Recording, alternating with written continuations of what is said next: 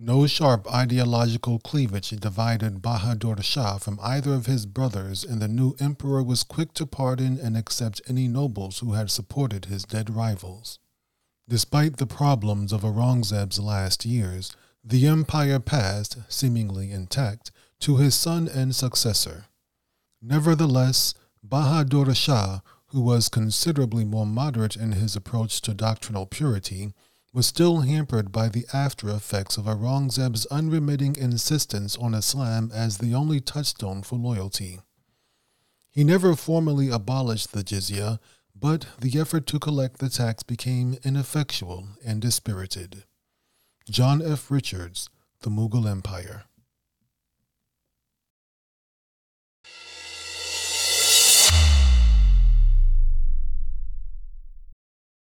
Assalamu alaikum. Welcome back to Season 9 of the Islamic History Podcast. This season, we are continuing our discussion of the Mughal Empire. This is episode 9-13, Bahadur Shah's Reign. Before we get started, let's do a very brief recap of where we are so far. After waging a fruitless war in the Deccan for a quarter of a century, Emperor Aurangzeb was old, sick, and tired. He declared victory in the Deccan in 1705 and retired to Ahmednagar. He died there in February 1707 at the age of 89. There is some discrepancy about how severely the war in the Deccan impacted the Mughal finances. However, Aurangzeb's focus on this campaign allowed the EIC, the Sikhs, and the Rajputs to grow in strength. It also allowed corruption and stagnancy to take root in the Mughal Empire. And now, with Aurangzeb dead, his three sons begin preparing to fight for an empire that was already in decline. Bahadur Shah. We briefly discussed Aurangzeb's sons in episode 9-11, but it may do some good to recap them once again. The oldest son was Muazzam, also known as Shah Alam. Muazzam was born in October 1643, so he was 64 years old when his father, Emperor Aurangzeb, died. Muazzam was also the governor of Kabul in Afghanistan. The second oldest son was Muhammad Azam, also known as Azam Shah. He was born in June 1653, so he was about 54 years old when Aurangzeb died, and he was the governor of Gujarat. The youngest son was Kam Baksh, who was 40 years old when Aurangzeb died, and he had recently been appointed as the governor of Bijapur. These ages of these three men, they are fairly old, especially Muazzam, who was 64 years old, but this is because Aurangzeb ruled for a long time. He actually ruled for about 50 years, nearly half a century. So when he died, his sons were also getting up in age themselves. His youngest son was 40 years old. Well, once the period of mourning for their father had ended, all three of these contenders began their march towards Agra. This was the key, capturing Agra, capturing the Red Fort and the treasury at Agra. This was the key to ruling the Mughal Empire. In this race, Muhammad Azam had the advantage. He was the governor of Gujarat, which was fairly close to Agra. At least it was closer than the other two sons. So he should have reached the fort in Agra quicker than the others. Muazzam, as the governor of Kabul, was far off to the west, and Kam Baksh, who was the governor of Bijapur, he was all the way in the south. However, despite this advantage, Muhammad Azam seemed to do everything in his power to sabotage his chances at victory. For one thing, Muhammad Azam ignored advice and suggestions to take Muazzam seriously, and this would come back to hurt him later on. Another mistake he made was that he also refused to accept the support of Ghaziuddin, who's also known as Feroz Jung. Now, back in the day, Feroz Jung was a trusted and powerful noble and general under Aurangzeb. However, he had lost his sight in the late 1600s due to some sickness. Muhammad Azam, when he heard the offer from Feroz Jung to support him, he disrespectfully referred to him as, quote, that blind man. Well, this naturally alienated Feroz Jung's supporters and his family, including his son, Chin Khalish Khan, who was the current governor of Bijapur. He was soon to be replaced by Kam Baksh, but still, Chin Khalid Khan was someone whose help Muhammad Azam could use. Additionally, another relative of Ghaziuddin or Feroz Jung was a man named Muhammad Amin, another noble. He did join with Muhammad Azam, but he did so without much enthusiasm. Two other key nobles who were reluctant to join with Muhammad Azam in this fratricidal war were Zulfikar Khan and his father Asad Khan. These two men tried to avoid getting involved, but Muhammad Azam insisted that they accompany him to Agra. Now, these names, Asad Khan may sound familiar. He was Aurangzeb's vizier or prime minister, and Zulfikar Khan was his son. Zulfikar Khan was also a noble and a general. So they obeyed and they went along with Muhammad Azam on his trip to Agra, but they deliberately traveled very, very slowly. On the other side of the coin, Aurangzeb's oldest son, Muazzam, the governor of Kabul, he was very strategic. He was very focused in his march towards Agra. His allies in Punjab had already cleared the way for him, and this allowed him to move through that region much faster. Then he also had his son Azim, who was bringing tribute from Bengal. Initially, this tribute from Bengal was supposed to go to Aurangzeb, his grandfather, who was Muazzam's father, but when he learned of the emperor's death, Azim quickly changed course for Agra, bringing the tribute with him because he knew that his father would be heading towards that way also. Well, as it turned out, Azim, that is Aurangzeb's grandson, that is Muazzam's son, he reached Agra first, and he easily occupied the city itself, but the commander of the Red Fort refused to surrender. The commander insisted that he would only give up the fort to a legitimate claimant to the throne, that is, one of Aurangzeb's direct sons. Not the grandson, the son. Well, there was another grandson headed towards Agra, and that was Bidar Bakht. Bidar Bakht was Muhammad Azam's son, and he was quickly moving towards Agra as well. He was hoping to secure the Red Fort for his father, just like Azim was hoping to do the same for his father. But the problem with Bidar Bakht was that his father didn't really trust him. Muazzam, Aurangzeb's oldest son, he trusted his son Azim coming from Bengal. But the second oldest son, Muhammad Azam, did not really trust his son Bidar Bakht. He was actually afraid, he was paranoid and suspicious and afraid that his son might betray him and claim the fort and the throne for himself. So Muhammad Azam deliberately slowed his son down. He ordered his son to wait for him in Dholpur, which is about 34 miles from Agra. Well, while this may have allowed Muhammad Azam to catch up with his son, it also cost him the element of surprise, because no one's going to be surprised when you have an army sitting 34 miles away. Even worse for Muhammad Azam was that this delay gave Muazzam time to travel from Kabul to Agra. Muazzam arrived in Agra before the other two sons, and the fort's commander did indeed surrender to him. So now, even though he was the furthest away in Kabul, Muazzam now controlled the treasuries of Kabul, where he was already the governor before his father died, as well as Delhi, which is very close to Agra, and you had to pass through Delhi to get to Agra, Bengal, where his son Azim was the governor, and Agra itself, which he now occupied. This gave Muazzam a significant advantage over the other two contenders, especially Muhammad Azam. Now, Muazzam, who now had Agra and Delhi and Kabul and Bengal, he wanted to avoid bloodshed. He offered Muhammad Azam, the second oldest son of Aurangzeb, 6 provinces. Now, this was significant because Aurangzeb had only given Muhammad Azam 4 provinces, but Muhammad Azam wanted the whole shebang. He wanted it all. So then Muazzam suggested, well, let's have a one-on-one battle, a winner-take-all, just you and me. We can avoid having all of this unnecessary bloodshed between our soldiers. You and I fight, and whoever wins, we keep it all. Again, Muhammad Azam refused to compromise. Seems like this guy was just itching for a fight.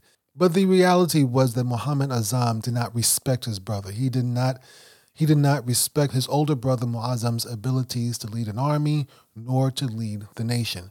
Perhaps because he was 10 years older, who knows, but for whatever reason, he really did not respect his older brother Muazzam.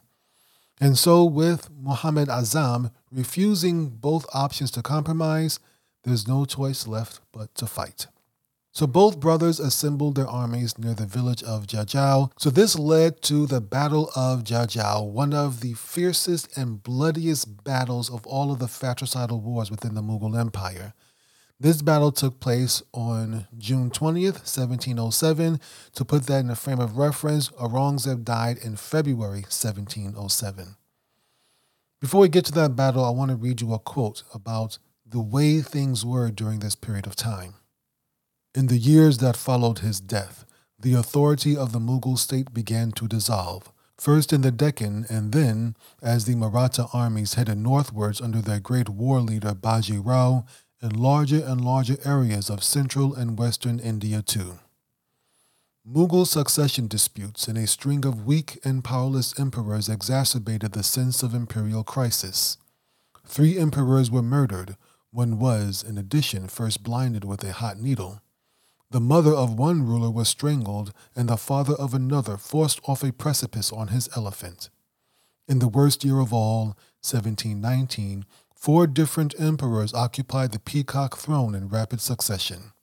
According to the Mughal historian Khairuddin Ilahabadi, the emperor spent years and fortunes attempting to destroy the foundations of Maratha power, but this accursed tree could not be pulled up by the roots. William Dalrymple, The Anarchy, The Relentless Rise of the East India Company. Kam Baksh.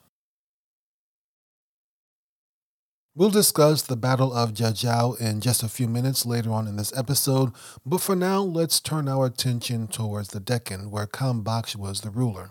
Kam Baksh, as you know, was the final contender for the throne. This was Aurangzeb's youngest and his favorite son. Just before he died, Aurangzeb appointed Kam Baksh as the governor of Bijapur, which is in the Deccan. Upon receiving news of the emperor's death, many Turani nobles abandoned Kam Baksh's camp. They abandoned his side. Turani were people who originated in Central Asia. They did not consider Kam Baksh to be a serious contender for the throne. Everyone, including these Turani nobles, they figured that the main contestants for the throne would be either Muhammad Azam or Muazzam. Kam Baksh was not considered a serious contender. In March 1707, remember Aurangzeb died in February 1707, Kam Baksh traveled to Bijapur to take up his new position as the governor. However, by the time he arrived, his army was much smaller than what he had started out with. Well, the fort commander, Niyaz Khan, who was the nephew of Chin Kilich Khan, he initially refused to open the gates for Kam Baksh. Chin Kilich Khan, he was one of the relatives of the blind man that Muhammad Azam had disrespected. Chin Kilich Khan was the current governor of Bijapur. So his nephew, Niyaz Khan, who was also the commander of the fort in Bijapur, he refused to open the gate for Aurangzeb's youngest son, Kam Baksh. But after lengthy negotiations, a noble named Ahsan Khan finally convinced Niyaz Khan, that is the fort commander, to surrender. And Kam Baksh was finally allowed inside the city of Bijapur. Now, for his services for facilitating this surrender, Ahsan Khan was appointed as the paymaster of the army. Kam Baksh then made another noble, a man named Hakim Muhsin. He made him the prime minister and gave him the title of Taqarrub Khan. Kam Baksh declared himself emperor and gave himself the title of Din Pana, which means protector of the faith. He had coins minted in his name. He had the khutbah read in his name, but the only thing he really had any authority over was the Deccan. His brothers were still fighting over the throne in Agra. Ahsan Khan, that is Kam Baksh's new paymaster of the army, the guy who had facilitated the surrender, he had to deal with some rebellions in the Deccan, but eventually he managed to bring the region under control, and the capital of the Deccan was moved to Hyderabad due to its larger size. Over time, Taqarrub Khan and Ahsan Khan began to have some disagreements. So now these two men began to have some hostility and differences with each other. And these are two fairly powerful men, even though their power was limited to the Deccan. Within Kam Baksh's authority, they were pretty powerful.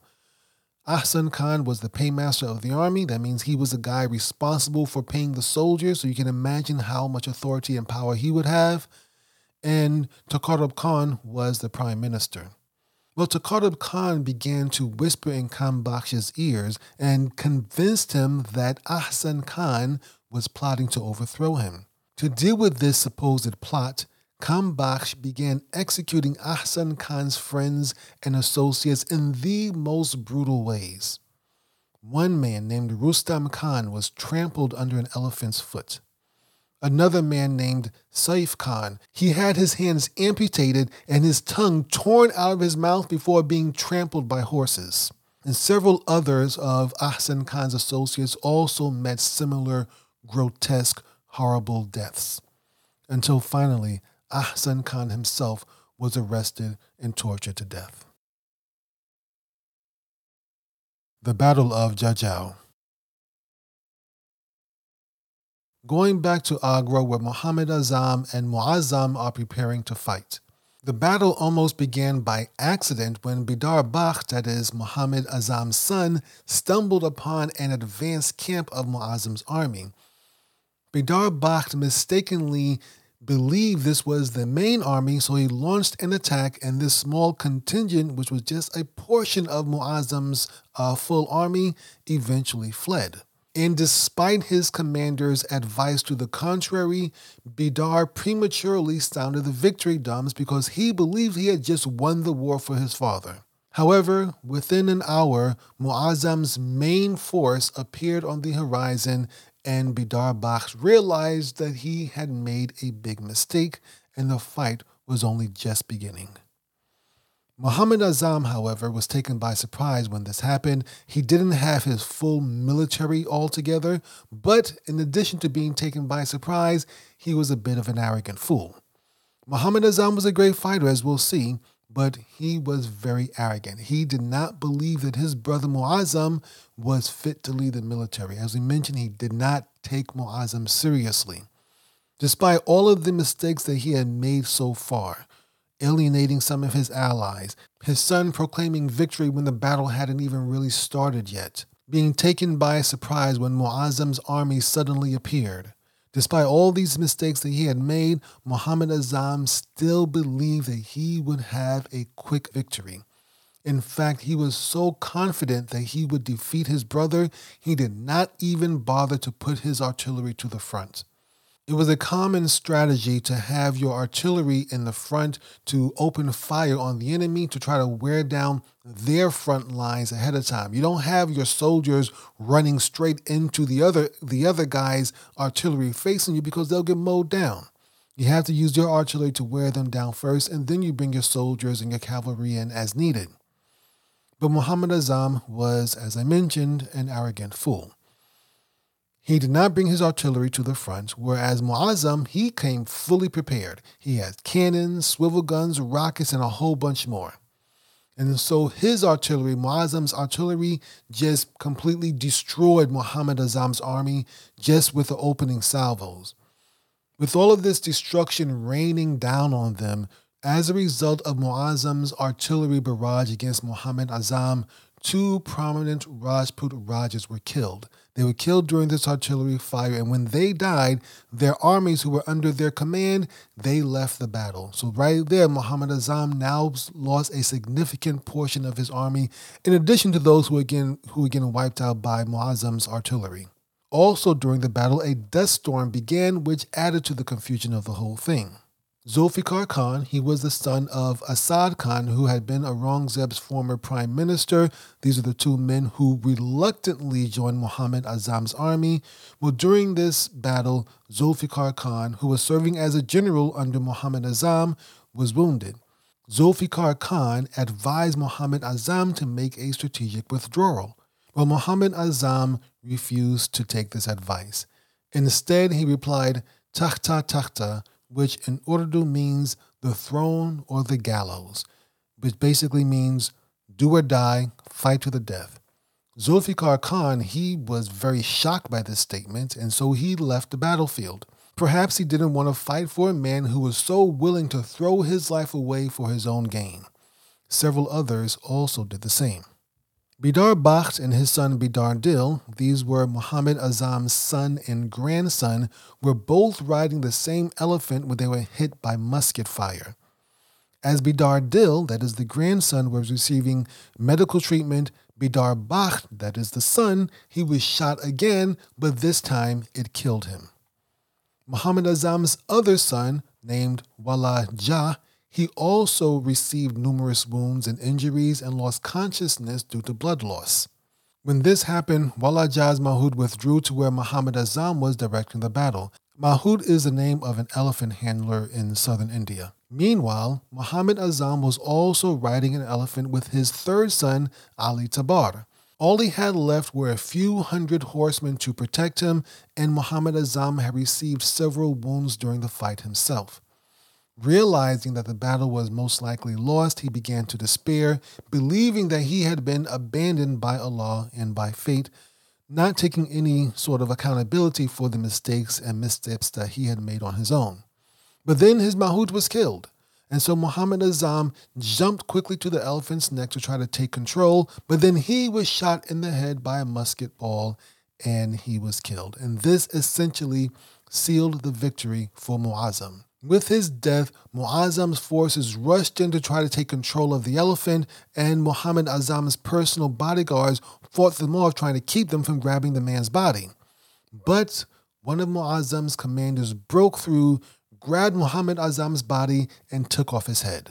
And then the two elephants, one holding Muhammad Azam's head, the other holding his son Bidar Bakht's body, were led to Muazzam's camp.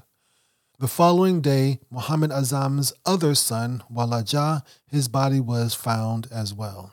So in the Battle of Jajau, 12,000 horsemen lost their lives and thousands were injured. Amongst the injured were two men named Hassan Ali Khan and Hussein Ali Khan. They were amongst the Sayyids of Barha. The Sayyids of Barha, their clan claims that they are descended from Prophet Muhammad sallallahu alaihi wasallam through his daughter Fatima. Remember these two names, Hassan Ali Khan and Hussein Ali Khan, because they are going to play significant roles in the future. But that's in a future episode. The day after the Battle of Jajau, Muazzam Shah Alam ascended the throne as Bahadur Shah. Bahadur Shah means the brave king. He granted titles to his four sons. His oldest son, Mu'izzuddin, became Jahandar Shah. He was also appointed the governor of Multan and Tahta. Multan is in central Pakistan. Tahta is in southern Pakistan. Azim, the prince who had helped to capture Agra in the first place, he was given the title Azim Shan, which means the one with grandeur. He remained as the governor of Bengal and Bihar. He was already the governor before this. Rafi al-Qadr, he received the title of Rafi al-Shan, which means exalted of grandeur. He was appointed the governor of Kabul. Kujisa Akhtar received the title of Jahan Shah, which means world ruler, kind of opposite of Shah Jahan. He was appointed governor of Malwa. Emperor Bahadur Shah also appointed Mu'nim Khan as his prime minister. He was the governor of Punjab during Aurangzeb's reign, and he might have been a Muslim Rajput. The two Sayyid brothers, that is, those two brothers, Hassan Ali Khan and Hussein Ali Khan, who were from the clan that claimed descent from Prophet Muhammad, peace be upon him, these two brothers were given the governorship of Allahabad and Patna. Both of these cities are in northeastern India, and this marked the beginning of the Sayyids' rise to power as kingmakers. Not going to happen in this episode, but before we end this season, inshallah, we will discuss them in much more detail. These Sayyids would eventually become a significant threat to the Mughal Empire. Aurangzeb had previously advised his son to always treat the Sayyids, that is, this clan that claimed to be descended from Prophet Muhammad. I'm not exactly sure if they were. A lot of people claim that, and I really don't agree or don't accept most of these claims. But be that as it may, the people of the Mughal Empire apparently seem to accept it. Nonetheless, Aurangzeb advised his sons to always treat these Sayyids with respect, but also warned them to never give them positions of power. Aurangzeb understood their ambitious nature, and we are going to see that in the coming episodes, inshallah. Asad Khan, that is Aurangzeb's former prime minister, he received two titles, Nizamul Mulk and Asafud Dawla, which means administrator of the country, and he also received a rank of 8,000 horses. His son, Zulfikar Khan, the one who had advised the strategic withdrawal, he was granted the title of Amir al-Umra and Bakhshir al-Mamalik, which means noblest of the nobles and paymaster general of the army, respectively, and he also got a rank of 7,000 horses. Over the coming years, Zulfikar Khan's power and significance would greatly increase, but we're getting just ahead of ourselves. Inshallah, we'll see that in the coming episodes. Zinatun Nisa, that was Muhammad Azam's sister. She was also the only surviving daughter of Aurangzeb. She was obviously upset at her brother's death. She did not come to congratulate Bahadur Shah for his victory. Zinatun Nisa and Muhammad Azam, they shared both the same father and same mother, whereas Bahadur Shah had a different mother, though of course obviously the same father, Aurangzeb. Nonetheless, despite her refusing to come and congratulate Bahadur Shah, she was still given the title of Padishah Begum, which means empress. She was also given a rank of the first lady of the court and a very generous stipend. Bahadur Shah versus Kam Baksh. So now we have one brother dead, the other one basically controlling the capital and the treasury, that is Bahadur Shah, but we still have Kam Baksh. Kam Baksh is down in the Deccan. Bahadur Shah actually offered peace to his youngest brother. He gave Kam Baksh a very generous offer. He offered to waive the tribute of the Deccan, meaning Kam Baksh didn't have to pay his brother any tribute from the Deccan. No money, no taxes from the Deccan. Keep it all yourself. Only thing he would have to do, he would have to strike coins and read the khutbah in Bahadur Shah's name. This so far, as we have seen so far in our series on the Mughals, this was unprecedented. Kam Baksh would have complete autonomy in the Deccan, rule the Deccan as he pleased. He would just have to acknowledge his brother as the emperor. Bahadur Shah sent his envoy, a man named Matabar Khan, down to the Deccan to get Kam Baksh's response to this offer. Once again, Taqarrub Khan, that is Kam Baksh's prime minister, his vizier, the guy who had convinced him to kill Ahsan Khan and so many of his compatriots and friends. He again manipulated Kam Baksh. He convinced Kam Baksh that Aurangzeb's envoy, Matabar Khan, and his companions were actually there to assassinate him. So they invited Matabar Khan and his party to a feast, and when they arrived, they were quickly overpowered and arrested. The very next day, most of the people in this entourage for Matabar Khan, that was really an envoy of Bahadur Shah, most of them were hanged, and Matabar Khan was thrown into a prison.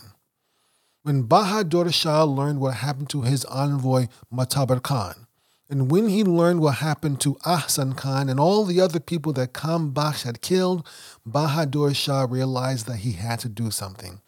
This man was crazy, and there was no way to make any sort of peace with him.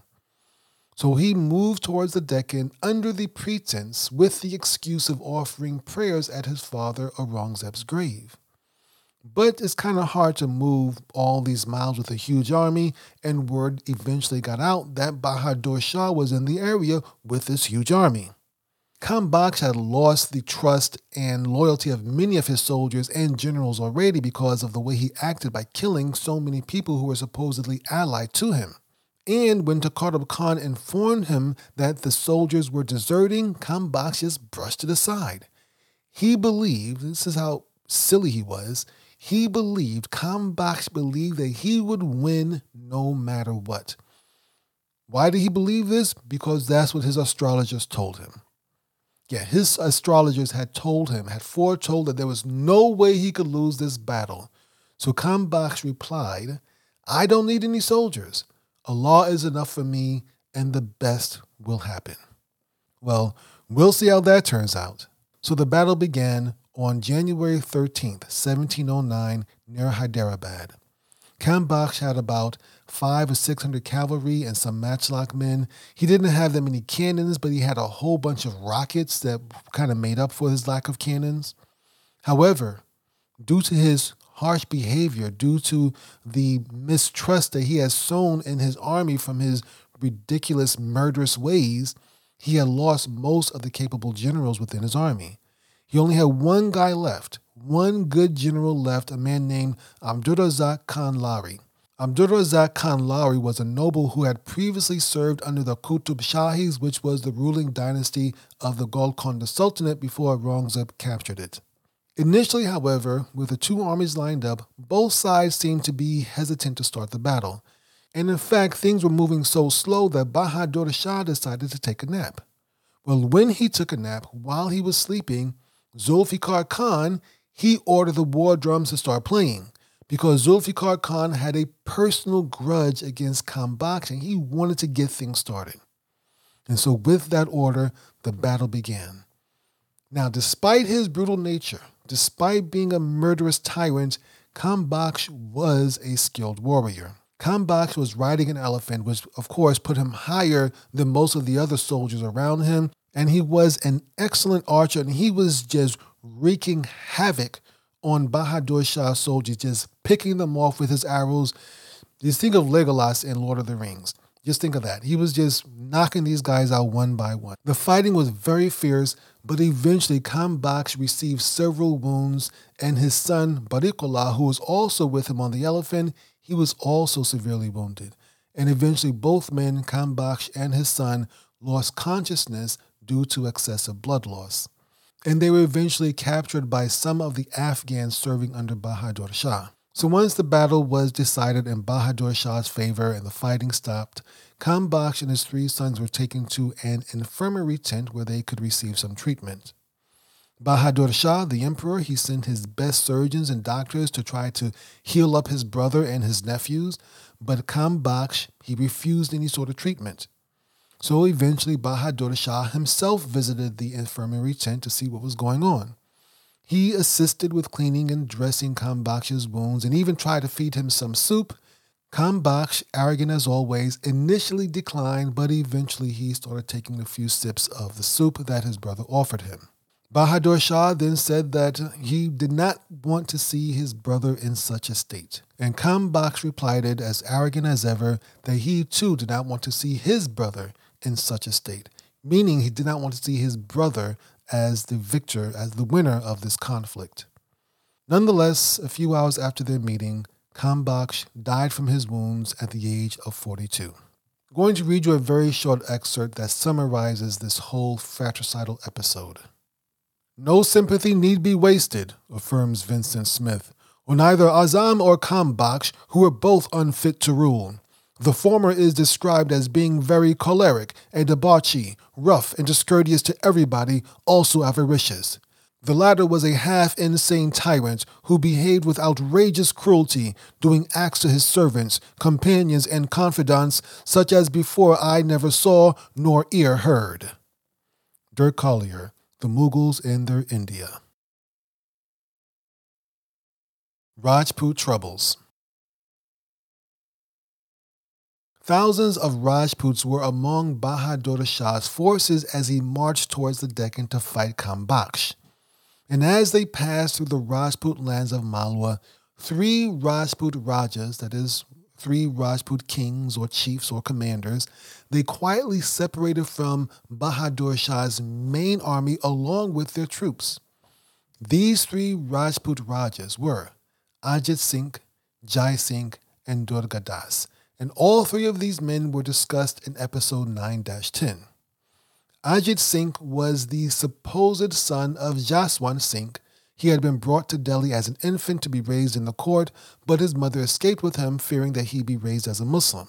Durga Das was from the Rathore Rajputs. He had helped Ajit Singh and his mother escape from Delhi.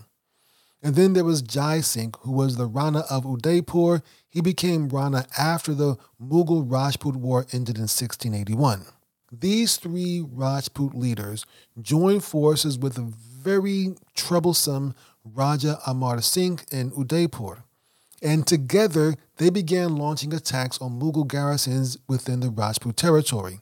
And except for Ajmer, they were able to drive the Mughals out of most of these lands. In May 1709, These Rajputs sent an emissary to meet with Bahadur Shah as he was returning to Agra from the Deccan. The Battle of Kambaksht had taken place in January 1709, and now it was May 1709, and Bahadur Shah was returning to Agra. The Rajput emissaries wanted to explain their actions and ask for the emperor's forgiveness. Well, Bahadur Shah, he granted them an audience in Toda, which is in the modern Indian state of Rajasthan, about 130 miles west of Agra, and Bahadur Shah eventually forgave them. In June 1709, the three Rajput Rajas visited Bahadur Shah, reaffirmed their loyalty, regained his trust, and got his permission to return home in peace. So that will wrap it up for today. In the next episode, inshallah, we're going to discuss how Bahadur Shah's short reign, and it was very short, was interrupted by a newly militant Sikh revolt, and we will discuss yet another fratricidal war. You've been listening to the Islamic History Podcast, and we hope you've enjoyed the show. You can support the Islamic History Podcast and get exclusive content by subscribing to our premium channel, Islamic History Exclusive. If you're an Apple or Spotify user, open the app and search for Islamic History Exclusive. If you're listening on Podbean, become a patron in the Podbean app and you'll get access to all of our premium content. You can also join by visiting patreon.com/Islamic History. Our premium content includes a series on the life of Salahuddin, an ongoing series about the Umayyad dynasty, and one I think you'll really enjoy, our latest series on the Soviet-Afghan War. Altogether, that's well over 50 premium episodes. Before we go, I want to thank Brother Zulfikar Sarosh for his research on the Mughal Empire and his continued support of the show. And thanks to all of our premium subscribers. Stay tuned for a short clip from our series on the Soviet-Afghan War. And until next time, my name is Muttaqi Ismail for the Islamic History Podcast. Assalamu alaikum wa rahmatullahi wa barakatuhu.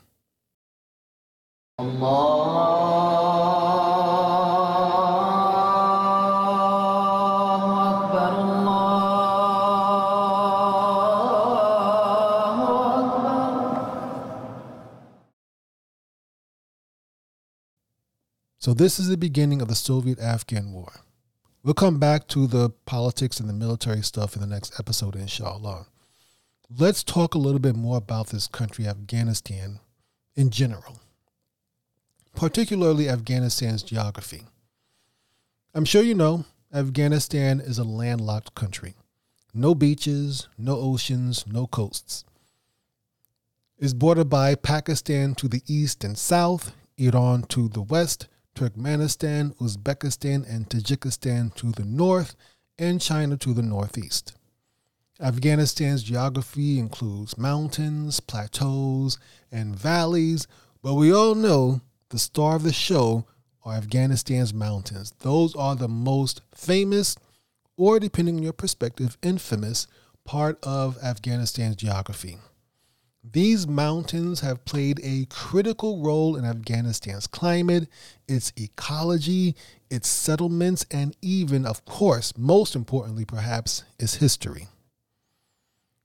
These mountains are the Hindu Kush mountain range. They run straight through the center, the heart of Afghanistan.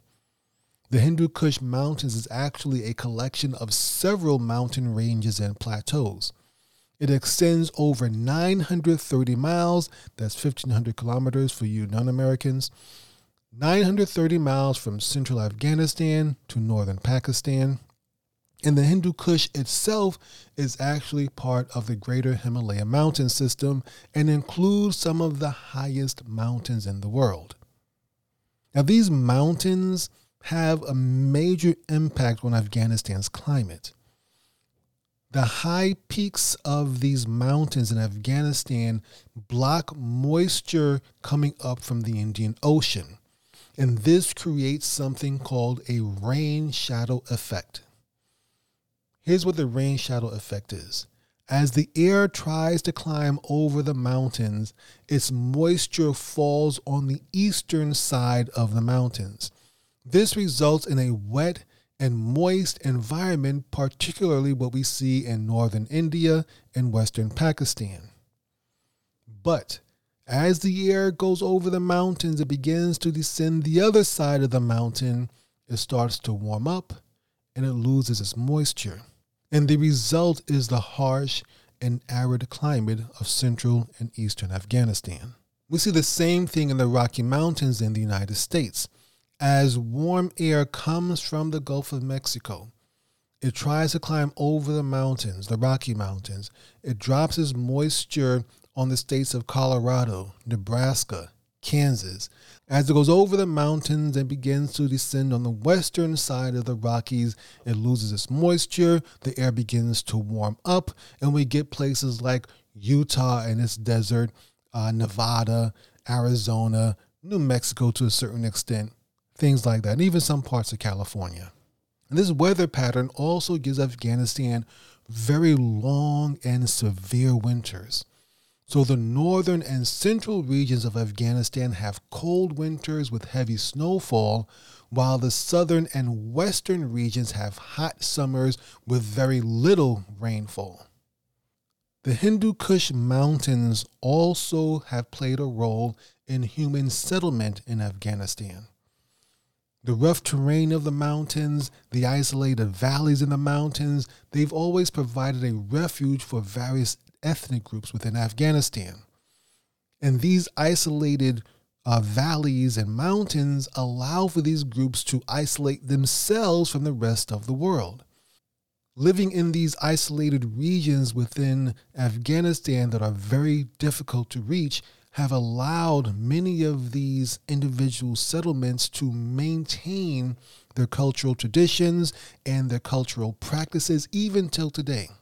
I read somewhere, and I don't remember where, but I read somewhere that there are still pagans, still people, idolaters who have never been exposed to Islam or Christianity or any other monotheistic faith as yet. They're just so isolated. They are still practicing the religion from before Prophet Muhammad sallallahu alaihi wasallam. That's what I've heard, and Allah knows best. Let me correct myself. That's what I read, and Allah knows best. Anyway, these mountains of the Hindu Kush have also been a barrier for invading armies.